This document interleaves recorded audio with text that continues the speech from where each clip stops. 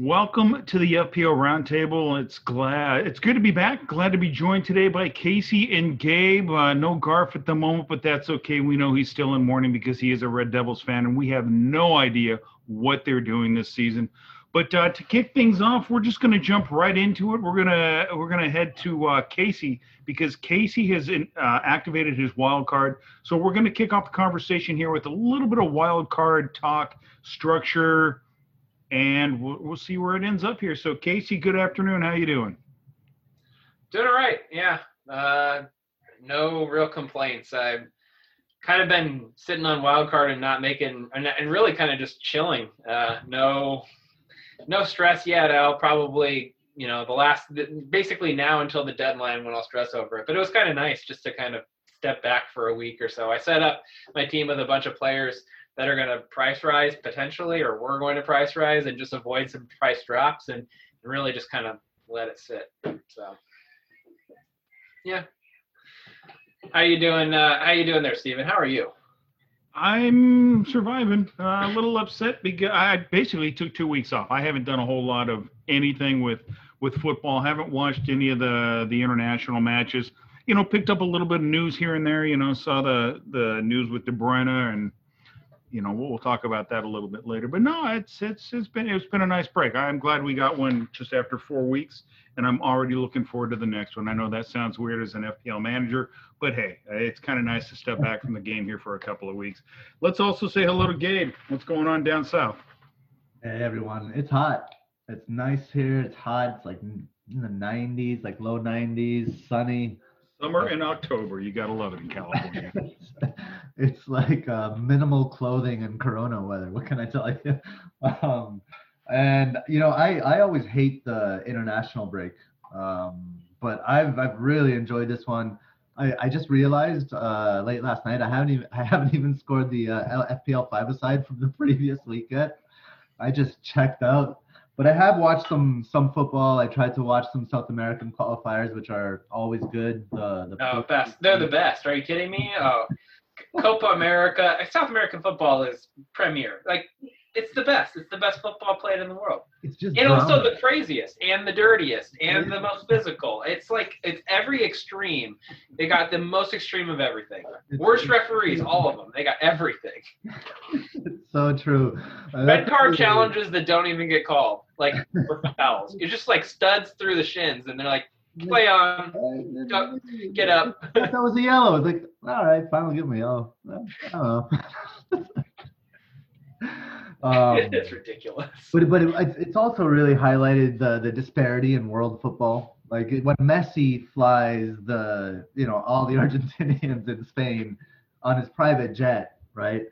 And to Buenos Aires, while like someone like Darwin Machis has to go like Air Europa or something and like do like stops here and there, and it takes him forever. So it's, I don't know, I think, and then like the whole COVID thing. So well, I mean, why are we first of all, why are we having these matches? I don't know. Pointless. And there's friendlies going on too. It's not even just the World Cup I mean, obviously it's World Cup qualifying in South America, but the European teams were playing. First of all, they're playing in a tournament that means nothing. What is their Nations League? I mean, it's a made-up tournament that really means nothing. Yeah, and then they're playing friendlies, but they're playing friendlies too. But they're not really. How much money are they actually making? There's no fans in the stands. Very true. TV contracts, I guess, but I don't know. Yeah. So Casey, spotlight is on you. What's that? I said the spotlight's on Casey, right? To kick us off here. Well, I don't know if we're going to consider your 7-year-old's wild card a thing or not, but I know you'll have some good opinions here, Gabe. When we get rolling. Yeah. But he might have taught me a thing or two actually today.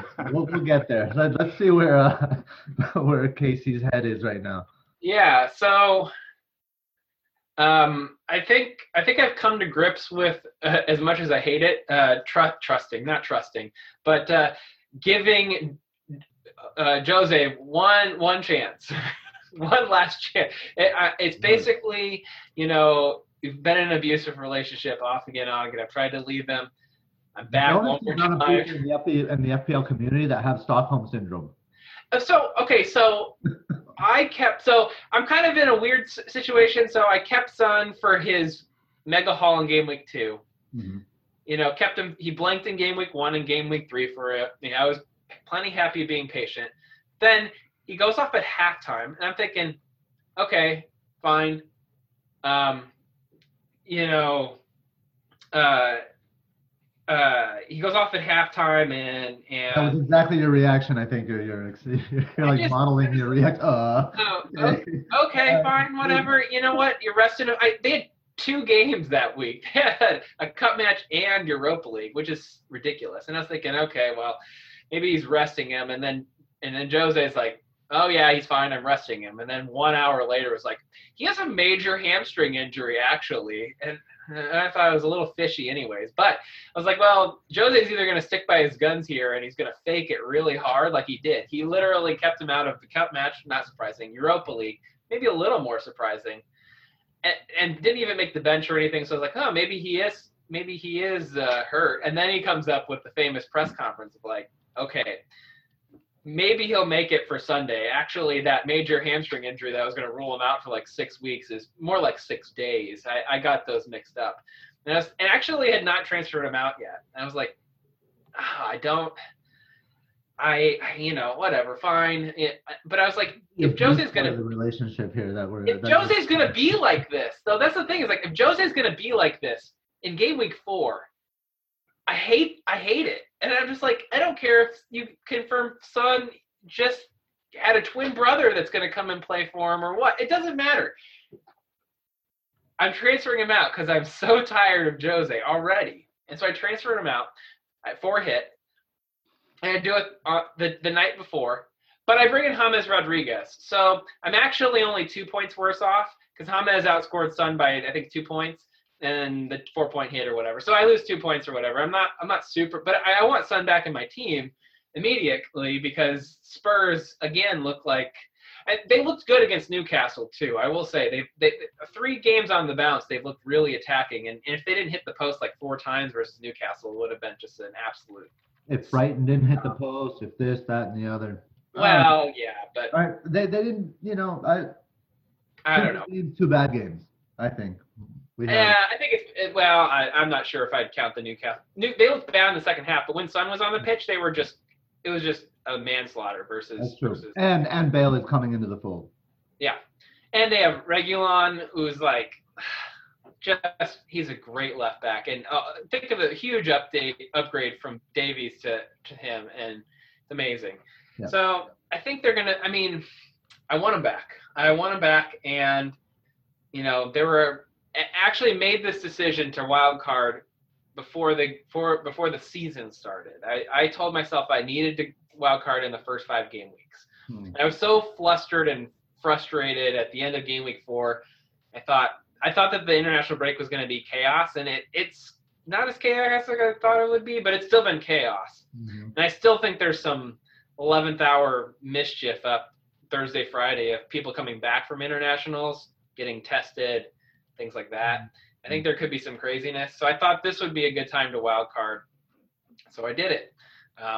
My team was okay. It was in a fine shape, but I was already in this mindset of like, oh, I need to start taking hits here and here. I needed to settle myself down. So it was really just to settle myself down. But now that I look at this team, I don't know what I want to do with it. So, but I have brought in Kane. I brought in Son. I feel fine keeping them because they've got 4 decent fixtures. West Ham, they've been good.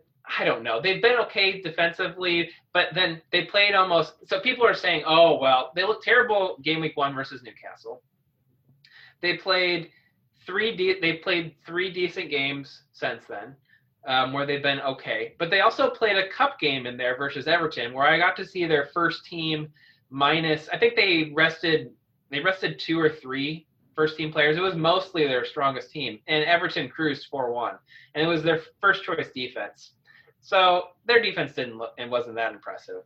So I don't know. I think it's a good fixture. Plus, then after that, it's Burnley, who have been awful, and a couple. I think they have Fulham in there somewhere. I don't remember, but they have 4 decent fixtures, and at the price point, I think it's fine. So West Ham have been more than decent in their other 3 games. They've been the best defense in the league. I know, but they also were terrible versus Newcastle and got stomped by First Everton. game. So First game. And then after that, they made the adjustment. And after the adjustment, they've been consistent. 3 games, I think, is a pattern. yeah, but between games 2 and 3 in there, Everton put 4 past them at a canter. So I don't know. Different competition. So It is a different competition. No, they rested. I think their 2 best attackers. But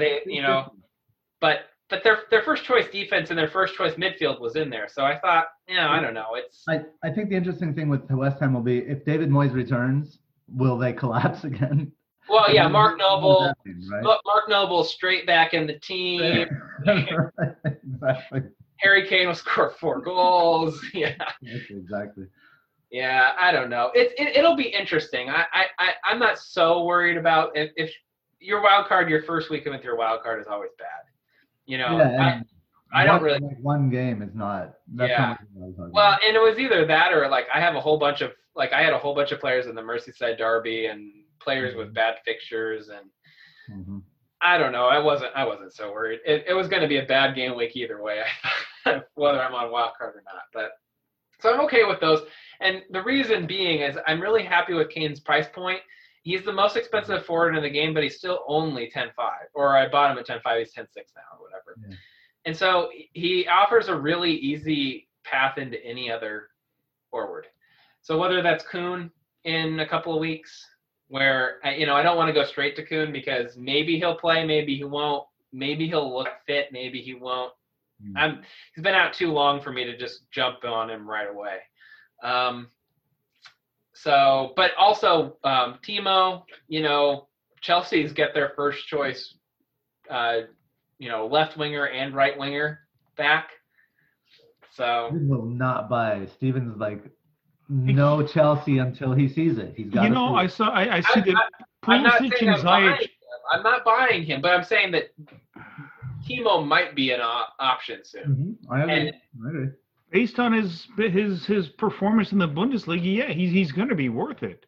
Yeah. But they haven't. In Chelsea's defense, they looked like crap against West Brom in that first half, conceding 3, but came back very strong. And West Brom, as they usually do, they collapse. But I'm gonna give him a look, just not now. I do want Chilwell. I wanted Chilwell when the season started. I don't think I'm going to have any Chelsea on my wild card other than Pulisic is an interesting punt, but is it really? I don't know. Southampton's a good game for them, but is it really worth it? He might not even start. I think they roll right through Southampton. Ideal for Pulisic.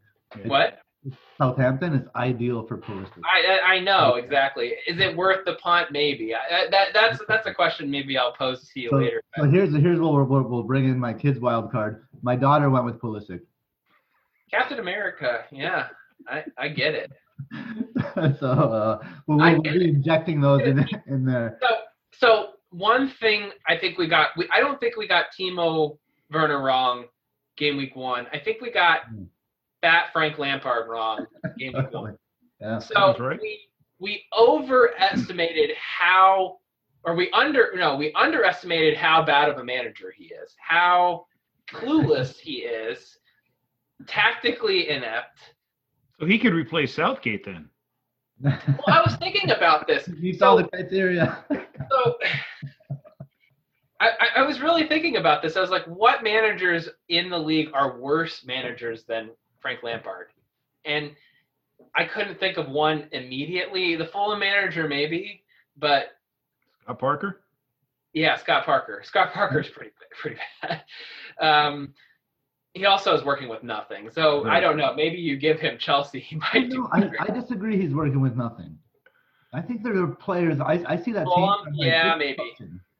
Maybe. They've got some decent players. But anyways, I think the biggest problem at Chelsea is they decided to hire a legacy who is not qualified.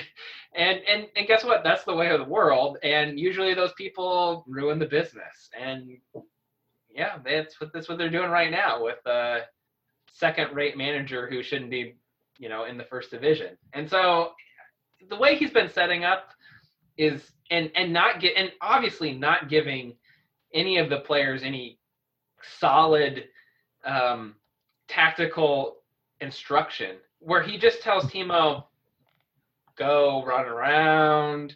There's a hole over there. Run. The goal that we're going towards is that way, and that's all it is. He's running around like a crazy person, and no one else's positioning makes any sense. He's playing Tammy Abraham, and it doesn't really make sense. And Callum Hudson-Odoi is out there, but he doesn't really have a positional.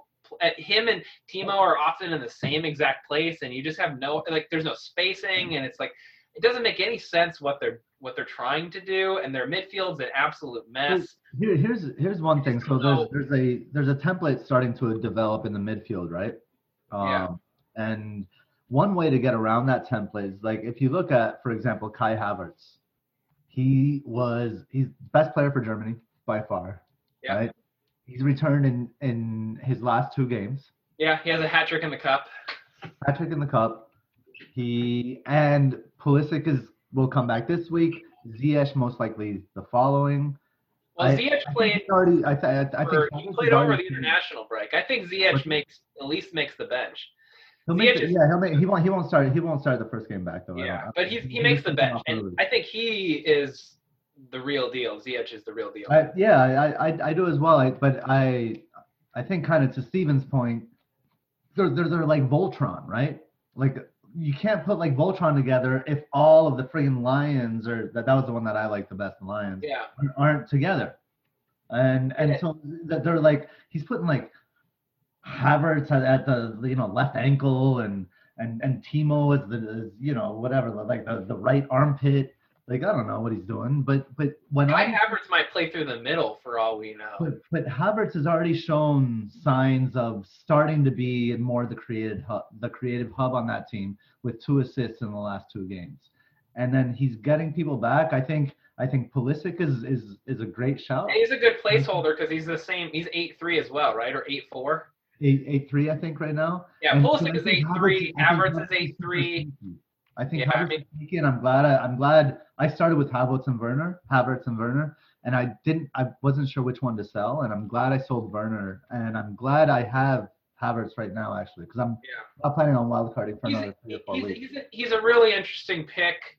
I think Pulisic is if we knew Pulisic was fit and ready to start playing 60, 70, 80 minutes, but he could come on for 30 minutes for all we know. He got like 8 minutes before the international break.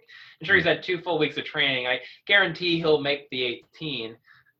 Will they start? I don't know. I think he will, but we'll see. It's interesting. It's an interesting punt. It's kind of my backup plan is to have him. If I don't go all out and try to squeeze Mane into my midfield, then I might go for So here's like just to touch on kind of like a comparison with the Spurs element, right? And why I'm really just like fading Spurs as well. I'm like on this freaking island while everyone else is bringing them in. Is you compare that kind of value to the like James, Havertz, Pulisic, Grealish, to Son and Bale. I don't know, man. I think you could just get the same. I really see that really similar point. I don't see him. I don't see him as long-term decisions. I see him as if you're going to ever own them or double up on them, it's for the next 3, 4, 5 fixtures. That's fair. And they're at really good price points that almost every replacement is going to be cheaper than them. Yeah, all of a sudden you have the whole kind of especially without your wild card, you're going to need to be able to make moves that are 1 moves or 2 moves to anybody that are and I think really any of the Spurs players to anyone else that you'd want is pretty easy. Yeah. So that's how I see it.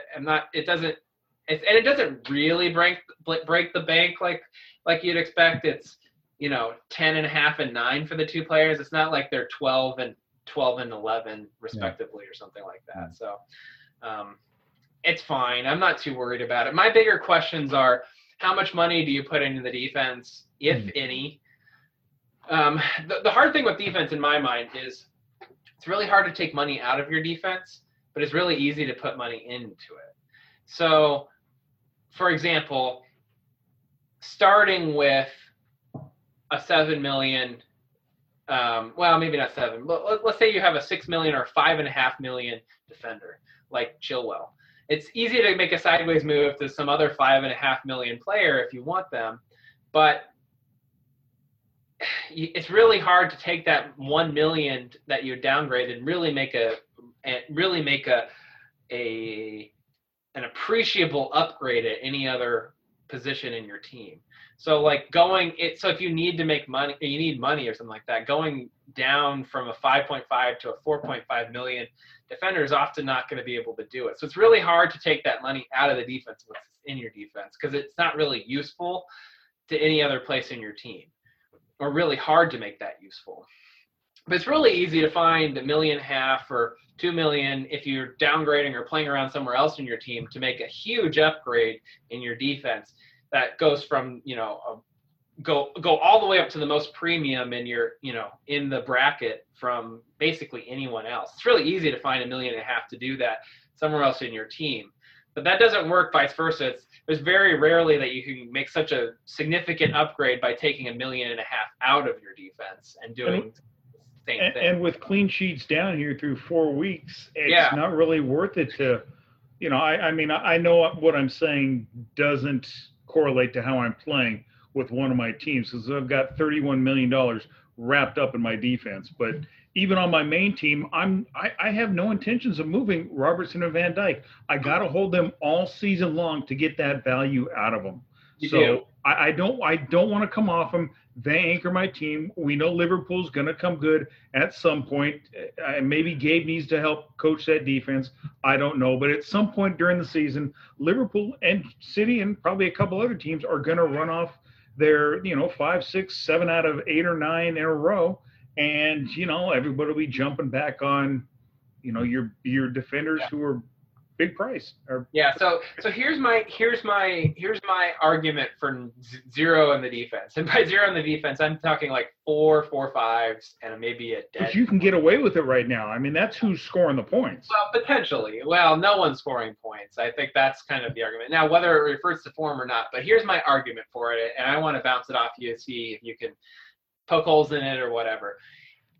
What if you made a gamble on an imbalanced team structure with lots and lots of money, say in the midfield, or up top, wherever, and you did that for just the idea of like, okay, since I don't have my wild card, I'm gonna make the most expensive punts, and knowing that maybe if I have, let's say I have 3 premium midfielders, like 3 super premium midfielders, just as an example. If I had 3 premium midfielders, I'm not expecting to hold 3 premium midfielders for a long period of time, but I'm really hoping that it'll sort itself out of like, okay, 2 of them will be the ones that I want. And I'm going to let that sort itself out while I own all 3. And then the third one can go to anyone else in the game. And that gives me 3, 4, 5 weeks to scout players like Pulisic, Havertz, Bale, anyone in Grealish, whoever you want, in those mid-price brackets. And it gives you time to wait on them because it's really easy to go from one of those premiums down there. And then you can use that money to say, okay, Liverpool's defense is finally looking solid. I'm going to use that money to get Robertson or get Van Dijk or get Trent. And it's really easy to do that then. You could do it right now. I mean, you could have – now, granted, I don't think we price Rodriguez in the premium price bracket, but he's playing like a premium, 7.6. But, I mean, you could easily have Calvert-Lewin and Kane up front, Rodriguez, Son, De Bruyne, Salah in the middle, and if you want to play 5, then you have another 5.4 midfielder rounding out that midfield 5 with, I got 1 premium in the back now, and I still got 0.2. I mean, It's something I considered. I think I've shown you guys a couple of drafts of where I'm having like 4.5s, a dead 3.9, and then like Salah, Mane, Son, James, Kane, and players like, and you just basically are like, okay, I know maybe Salah, Mane is that's not the long-term thing. You're not gonna maybe have both of them, but maybe in 3 or 4 weeks I'm gonna have a good idea of,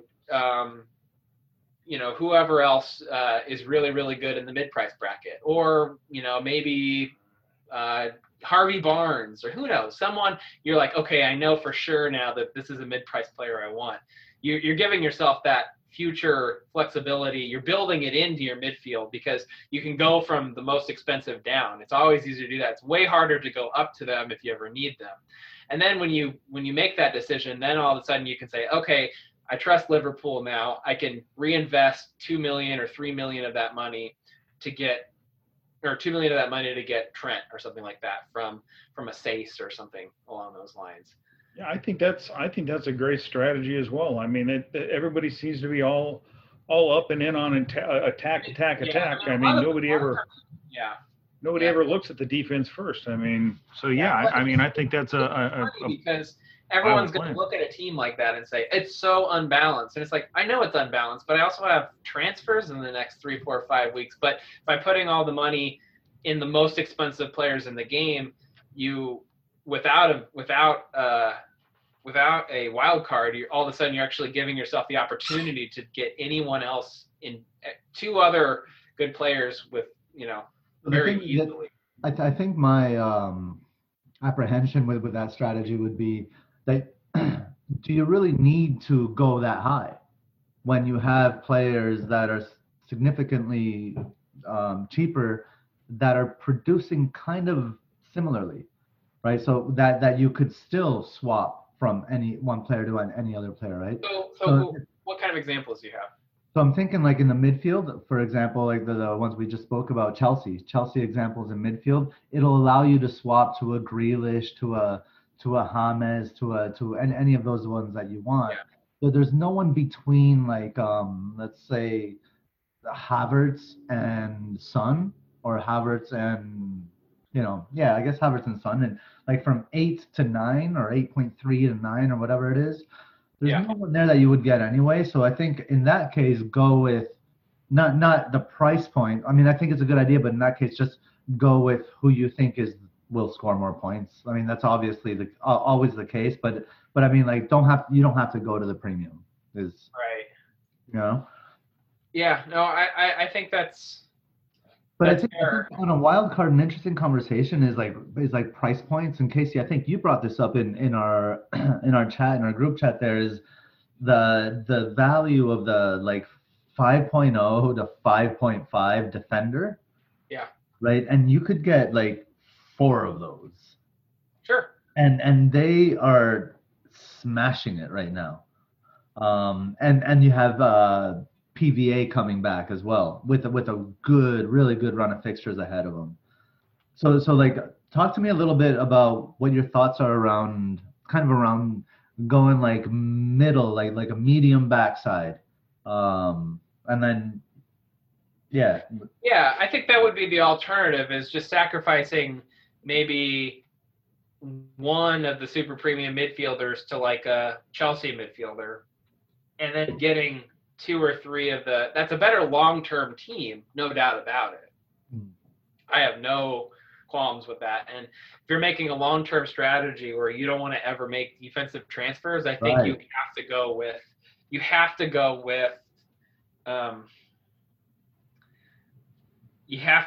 those 5.5 millions. I think you always have a really good attacking option. Always.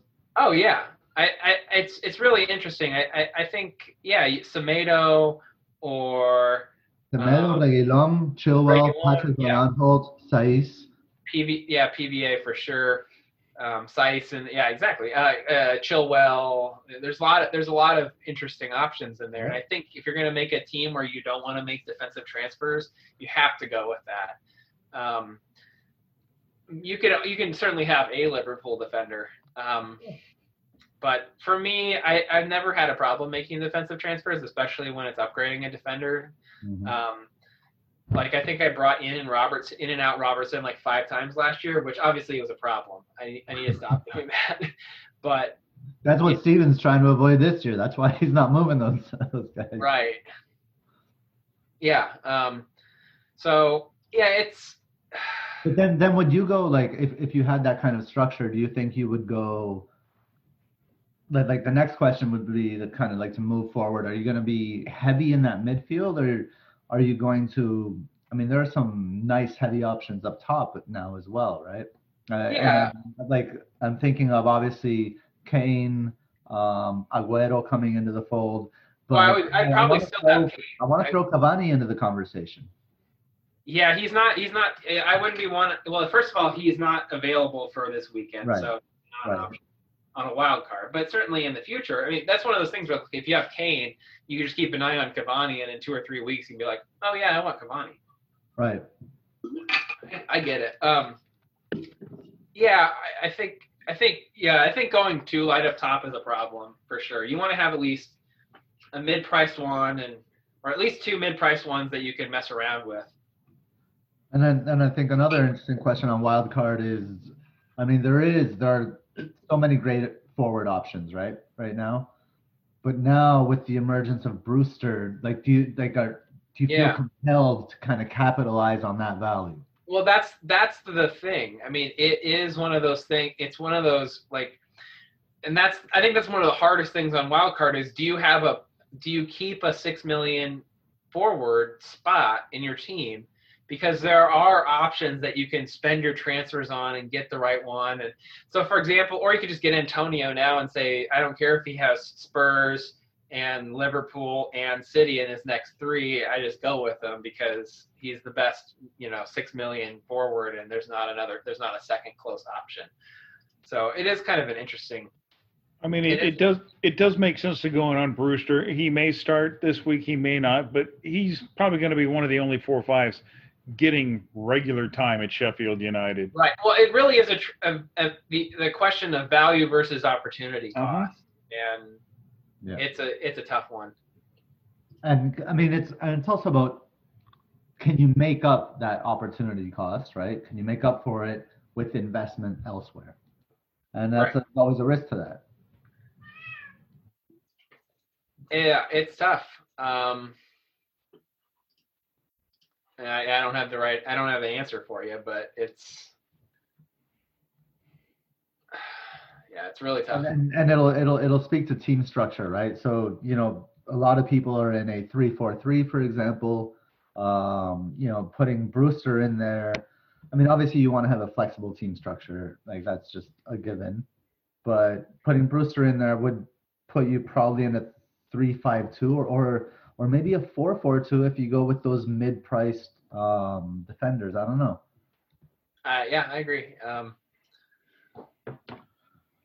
So do you think are players kind of guiding your thinking on the wild card, or is structure, or is price point, ownership? What do you think is Yeah, not ownership. I don't care about ownership, especially this early. I don't think top 10K ownership means anything because I think a lot of people got to top 10K by luckily captaining Son in the right week or Kane. I don't think it means anything because none of us are in it. That's why. True. But it's so wide open. Until we actually get a settled, player pool that's not a bunch of casuals. But we're already seeing a template forming in the midfield. Yep. I mean, so in that point, I think it's important to get in on those players now. I still follow the top 1,000. Why? I don't know. Maybe I'm a dumbass, but I have 5 of the most owned players in the top 1,000. Robertson, Digne, Salah, Rodriguez, and Calvert-Lewin on one of my 2 teams. I can't afford Kane. I was considering Zaha. We were talking about that today. I went a different direction. Alexander-Arnold, I'm not going to get him because I have Van Dijk, and I'm going to avoid the Leicester defense because I just don't think they're worth it right now, even though they are producing offensively. But, I still think there is some value in watching the ownership numbers, but it doesn't guide, like Casey said, it doesn't guide my transfers that, it's between player A and player B. Well, player B is owned by 55.2% on the top 1,000. I need that player. I still got to take into how they're playing, what their fixtures look like, and using some of those key metrics that we can argue about. But I still watch the ownership numbers to a degree. Yeah, I mean, to answer your question, Gabe, I don't know what's really driving my wild card right now. And that's kind of a problem. But I mean, like my strategy was overshooting price points everywhere except for defense, and then reinvesting that money in defense once it's settled down.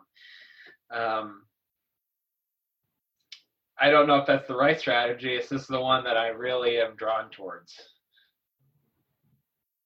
So overshooting, making way too top heavy of a team, knowing that these players are the easiest to downgrade and you have basically the whole game open to you to kind of monitor. And then once you determine who you want to bring in at a lower price point, all of a sudden you have 2-3 million and you can get any defender in the game. So isn't that kind of like punting your wild card? Like, I'm going to wild card so I can get players to hold places for players when I want to bring them in. Yeah, it is. It is punting my wild card in a way, but I think it's also gambling on the fact that you don't know which premiums are going to be the best, but you get all of them. And then all of a sudden you already have the best premium. You don't have to worry about finding a way to get them in. And it's really easy to it's really easy to say, okay, I'm just going to get Salah and Mane, and then eventually Mane is going to become somebody when I know who I trust, or eventually Kane's going to be somebody when I know who to trust. It's kind of one of those things where like you play the wild card to make yourself more flexible in the future. I think that was my problem with my previous team, was there was all these set price points, but I think I had all the players wrong in those price points. So I almost want to give myself more time to find the right players in those price points. Hey, are there any players you're considering holding all season long, Casey, since you just wildcarded? Are there players that you still have on your team from game week 1 that you'll end up game week 38 having? Salah and DCL probably. Those are the only two that I'm probably going to have from my initial team. I guess Son I've dropped twice, but he's back in my team. He's played 4 weeks, and his son's already been in and out twice. Well, he's only been out once. Once. I take that back. He's only been out once, but yeah, he's been out for 1 game week, and that was when we were very much lied to. I don't know. It's really weird. DCL is such a weird one. I was 100% right on that at the beginning of the season that he'd be the best value forward pick. I didn't think he'd do this well, but I always thought that Richarlison was going to outscore him, and I still think Richarlison's going to outscore him, and now their prices are almost identical. So it makes me weird, it makes me itchy on the wild card to either find a way to double up with DCL and DCL and Richarlison, or I won't just straight swap them. But I love my double up, honestly. Yeah, well, I just don't want to triple up because I think James is also a good pick. I love my triple up. I mean. Oh, you're tripled up. Okay. Since game week, 2 or 3. 2 because I brought DCL in after game week 2. Yeah, I wish I was tripled up the way they're playing, but right before the wild carding into the Merseyside derby and then being like, yeah, I'm definitely going to triple up Everton just seems a little extreme. But do you have any City players? Oh no, your wild card. No City for your wild card. Not even considering them. Wow. KDB's an injury doubt. Otherwise, I would consider him. Sterling's an injury doubt. I will wait on him. I want him to see him playing on the left. That's why I have Mane in my team, because I trust him and I know that I can move him to a City player whenever I feel like it. Whenever I see. You want to throw like Foden in there for insurance, like something? I don't know. No, not interested in Foden. Not interested in Mahrez. No. Yeah, I shouldn't have been interested in Foden. For some reason, I took him over Grealish for 2 weeks. I think I'm sticking with him. I don't know. I don't see a problem with Foden at all. Actually, I don't either at his price point. I just would rather have Grealish. I think obvious Grealish means more to Villa than Foden does to City. Sure. I mean, Grealish basically runs that offense. Yeah, I mean, this is how I see it. Is like Foden works, and Foden might be someone that you bring, Mane to Foden for $5 million in for $5 million freed up might be the move I make in 2 or 3 weeks. But it's just not what I want to do right now. He's who we thought he was. No, like I don't think anybody was wrong. Yeah, he's not ready to be the creative force in that team, and he's gonna pick up goals just from being in the city team, and he's good long-term value. It's just that I want players that are other players in his price point for now. Doesn't mean that I won't get them eventually. But no, I think so. The midfield I really want is Salah, Mane, Son, James, Grealish. It's doable. It's very doable. And then the question is do you want Kane on top of that? And if you do, then you have to go with all 4 or 5 defenders, which is fine. And right now, with goals being up, what did I calculate that? I think they're up 34 goals from last year. Last year at this time we had 110, and I think this year we have about 144. Yeah. In 4 weeks. So goals are coming every week. We're seeing 5, 6. Clean sheets aren't up. They're up only slightly, right? No, I think they were down only slightly. I think they were down by probably no more than 5. It's about the same. Clean sheets are about the same. It's just that goals are way up. Yeah. So when teams concede 1, they're conceding 4, basically, is what's happening. Which is that an argument against those cheap defenders because they play for teams that are more likely to suffer that? Not right now. Not if you're going with the trend. Man United, Man City. Is there a trend? Liverpool? I think there is. Yeah. Again, I'm using that VAPM that I keep referring back to on my website, and it's all the cheap defenders up top who are scoring the points.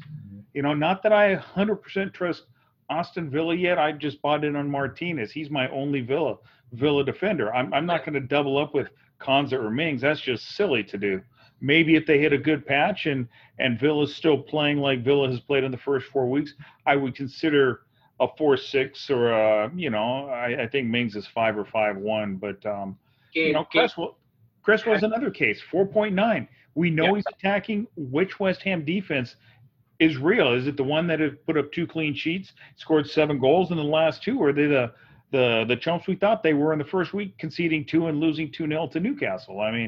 I don't think we have enough information on them yet, just like I don't think we have enough information on Villa. So I'm not ready to jump in for their cheap defenders, but they're scoring. They're scoring. What do you think about Leeds defense? I wouldn't touch them. I know a lot of people do, and they have Eiling or Dallas, but they've conceded 8 goals through 4. I just want to stay away from the newly promoted teams and their defenses. I think they'll figure it out. But I think they were one of the best defenses in the championship, right? Yeah. So I do think they'll figure it out. But I think this for most of the 4-5s. I think Lamptey 4-7 now, but he would be an exception. Kyle Walker-Peters I think would also be an exception. I think those teams, there's so much variance right now that's like I think it's impossible to kind of judge anything from those smaller teams. And if I want an attacking kind of like fullback like that, I think the 5 to 5.5 zone price spot is just infinitely better, like way more than 1.5 to 1 million better. So I would have maybe who would you rank as the best 5 to 5.5? If you're just gonna get one, who would it be? Reguilon. Yep. You don't think there's any 4 chances? I think getting rotated. Sorry. Is there any chance of him getting rotated? No. Well, just because they play in 2 competitions, are you worried that Ben Davies is going to get some games just because they don't want Reguilon running like a man possessed up and down because he just runs all over the place. Do you think, and do you want him doing that 2 times a week when, let's say you have a Europa League game that you need to win to get out of the group stage? You want him playing that, and what if they rest him around that in the league? How do are you worried about that, or do you just think he's obviously so much better than Ben Davies? But I think that's so So Reguilon won the Europa League and came in like fourth in the La Liga without any rotation. Okay. So he can do it. He can just play twice a week, and who cares? Yeah, he's young enough. He's not even in his prime yet. So am I tripling up on Spurs then? Is that what you're telling me to triple up on Spurs? No, I'm telling you to sell your attackers and only like Reguilon should be the number one Spurs, the only Spurs target. Really? You really think that Kane's not worth a punt for 4 weeks, even though he's No, I think the Kane. best player in the league since restart? I think Kane, Son, and actually, and even Bale potentially are actually. I think they are good picks, but I think they are also torturous picks because Yeah. when they go wrong, you are going to hate yourself and everybody around you. And if you want to live that way, I mean, like go for it. But I can't do it. But I can't say that they're bad picks either. But Reguilon for me would be like cool little 5-5, nice and easy. Nice, solid defense. He'll always be attacking, so there's always that. You like Reguilon more than Semedo? The difference between Reguilon and Semedo is Semedo is more of a player that relies on individual brilliance. However, Semedo can't finish to save his life. He's always an awful finisher. And he's not as strong as Reguilon. So when the game gets gritty, I trust Reguilon more, and most Mourinho games get gritty. But Reguilon is always flying down that way. He never stops. So who do you rank second then? Is it Semedo? Is it Chilwell? Is it Saiz? Is it Diaz, Tellus? Isn't it Tellez? Come on. No. You got it for him. He's 5'5". Tellez is okay. Keep your eye on Alex Telles. He is, yeah. Yeah, but he's playing with Harry Maguire. And I mean, don't get me wrong, the guy can't defend. he's like basically an I'm not knocking Tellez as a player. I'm knocking Man United as a team. Yeah, no, for sure. Well, maybe not as a team. I think from their midfield forward, they're perfectly fine, but their defense is shambles. I think so. So here's like what I love this back line: Reguilon, Semedo, Saiz, Lamptey, and Kyle Walker-Peters. Yeah. I like Lamptey too, but he looks like he's really struggling with the week-to-week physicality of the Premier League, and he's got some injury issues. Yeah, that injury thing won't go away. Makes me nervous. Then I would actually, honestly, I would, rather than Lamptey, bring in either Patrick Van Aanholt or Nathan Ferguson. I think that's a good cheap. Ferguson's an interesting shout, and I think he's I don't know how long I still don't know how long it is he'll be out. I wish we'd get some news on that. If he was like individual training, or if he's not even individual training, then he's months away. So I don't know. Palace just signed Nathaniel Klein, I think. So. Yeah, on a short-term deal. So obviously they don't think he's going to be back soon. So yeah. That's a no-go. And Mitchell is a sneaky one to get in there. I think he is too. I think and it'll be really interesting to see if Mitchell stays and then they just play Van Aanholt on the left. Because Mitchell's been okay. He's actually been pretty decent. And PVA has played left wing before. So that's a real interesting one to watch. Does Mitchell keep his place? And does PVA play out of position? But yeah, those are the defenders that I like. Yeah, I think I tend to agree. I think if I'm going to spend that money, I'm going to put it there. I just don't know if I even want to spend more than 4.5. Yeah. So, yeah, it's tough. Mm-hmm. I don't know. I am struggling. I really am struggling with just 3 or 4 type, positions and how much I want to spend and how I want to redistribute that in my defense is kind of where I'm at. Because I think I'll keep Grealish, I'll keep Salah, I'll keep Son, keep Kane, keep DCL. It's just a matter of, do I want a cheap forward and do I want Brewster or do I want a 4 or 5 mid? That's the decision. And then how heavy do I want to go in that last midfield spot? Do I want to go a Chelsea mid? Do I want to go? Well, really, do I want to go kind of in the Chelsea mid zone, or do I want to go all the way up to like a Mane or something like that, and not have any money in my defense? Sheffield United have really pretty decent fixtures from an attacking perspective for the next 6. Yeah. So I think Brewster could provide not only value for someone on wild card, but I think he could make you some coin as well. Because once I think he'll start firing using my new FDR. Yeah. I think so. I think so too. Just from a value standpoint, because he's $1.5 million cheaper than any other playing player, just that opportunity value, basically, or value below replacement. I think it's value below replacement is how you would look at it. Exactly. It's truly amazing.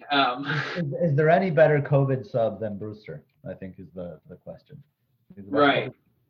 Yeah, I think I tend to agree with that. Of course, he hasn't played a minute yet in the Premier League, so that's the worry, is that how do Sheffield utilize him, because they have like 8 forwards in that team, and obviously they brought him in with the intention to play him, but whether that's actually the reality, we haven't seen yet. So, but I think it's worth a punt on wild card. I think I'd rather have him than a 4.4 midfielder, but the only worry I have is that in 3 or 4 weeks, I'm going to really want Antonio. Well, that's what I think Antonio's fixtures are good now. If you imagine Brewster, Antonio, and Calvert-Lewin.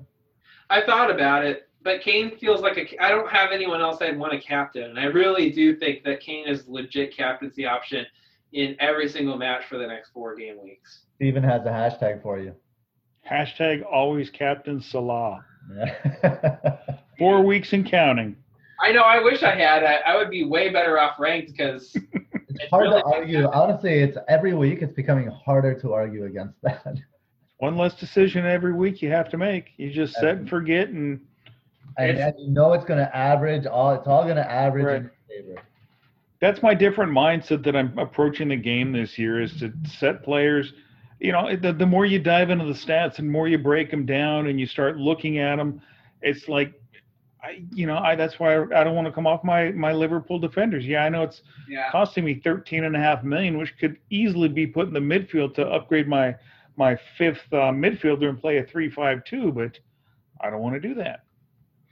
I don't blame you. Well, especially when you already have them in your team. Yeah. I wouldn't transfer them out if I wasn't on wild card. That's for sure. Sure. No, I wouldn't either. I mean, yeah. And I guarantee you I'll transfer one back in. It's just, will I transfer one back in 2 game weeks, or will it be something where I'm like, 5 or 6 game weeks and I can get away with that long? Okay, so now you're playing a 3-5-2. You have 2 forwards up front that aren't cheap. I mean, they're in that 7.5 to 8.59 million range. And you want to play 5 midfielders with VAR and all the PKs we're seeing. Does Jorginho look like a Milivojevic from a couple of years ago? Would you consider him as a 5th? I mean, Millie ended up with 11 or 13 goals that season. I mean, granted, they were all from the spot, I think. When are you going to play it? How can you predict that? You can't. But I mean, you look at you look at, it seems that everybody that goes down on the box, they check it out on the replay and they point to the spot. I mean, he's had 4 penalties in 4 games. That's crazy. It is unsustainable. I agree. My biggest worry on Jorginho is what happens with all these players back. Does Frank play both him and Conte, or does Frank just play Conte?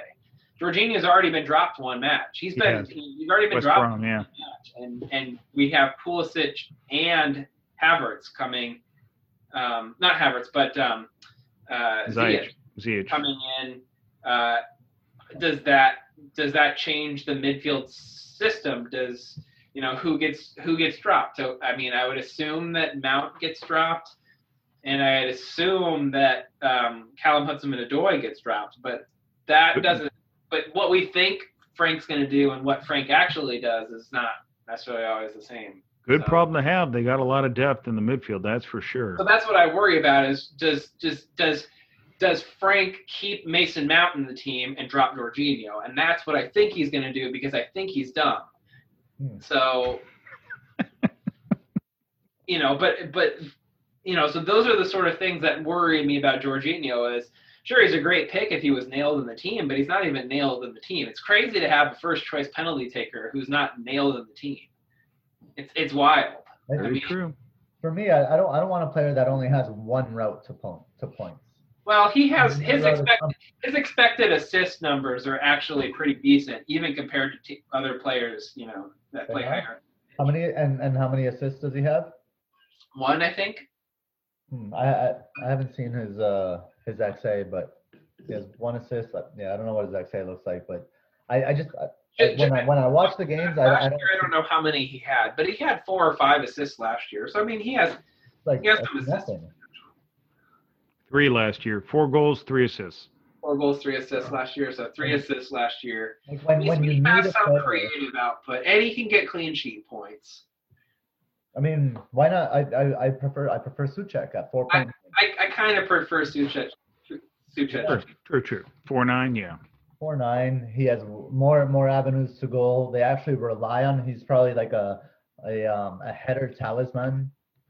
Yeah. I keep hearing that.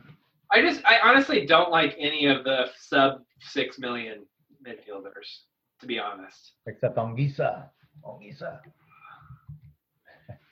I honestly, if I was going to get someone like that, I'd get Dale Stevens, 4.4, nailed starter for Burnley.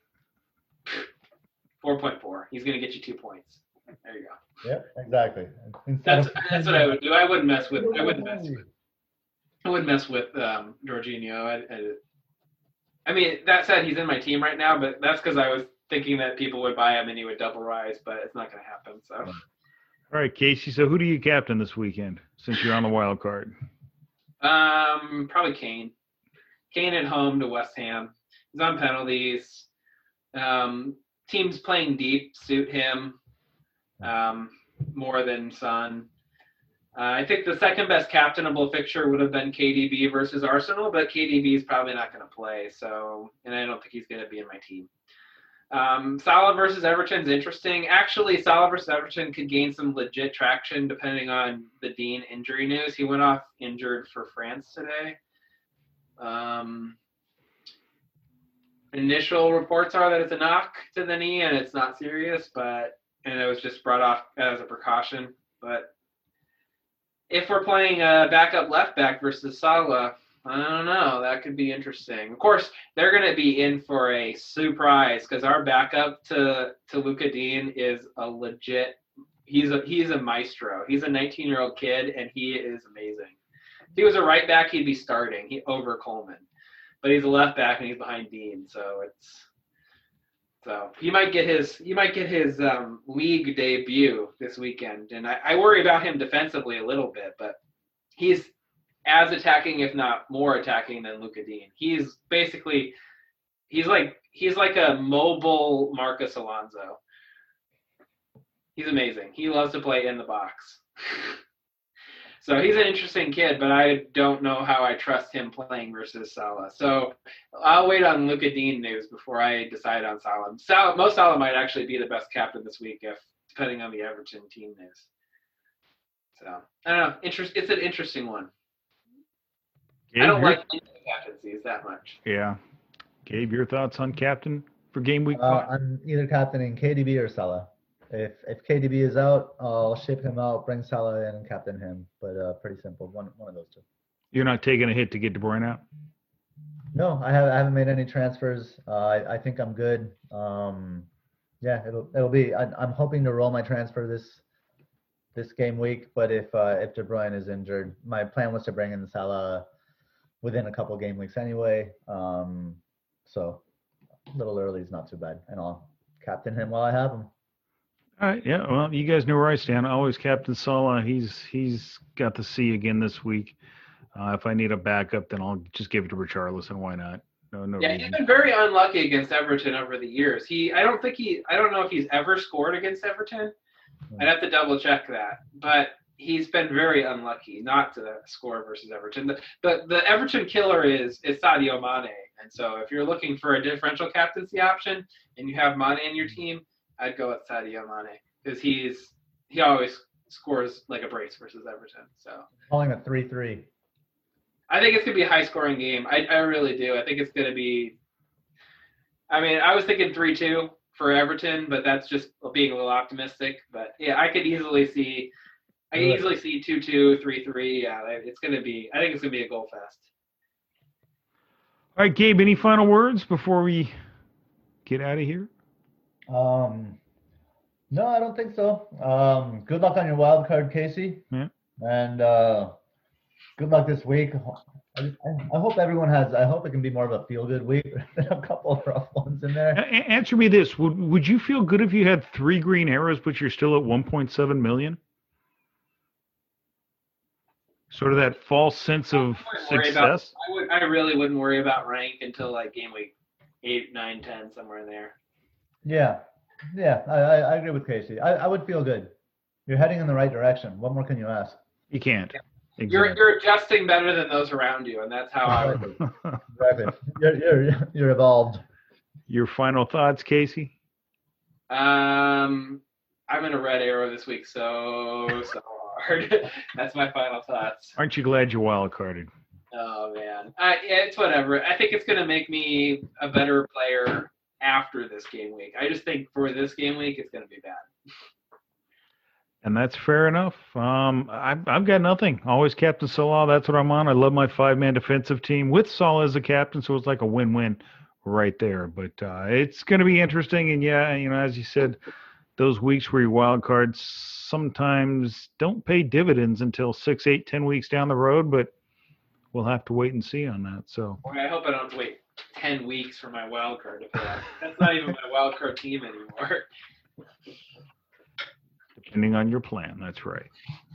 All right. That's going to do it for this episode of the FPO Roundtable. I want to thank Gabe and Casey for hopping on tonight, and 3 of us giving you just about an hour here worth of wild card information. Hope everybody has a good game week.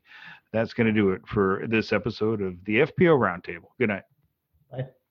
Thanks, guys.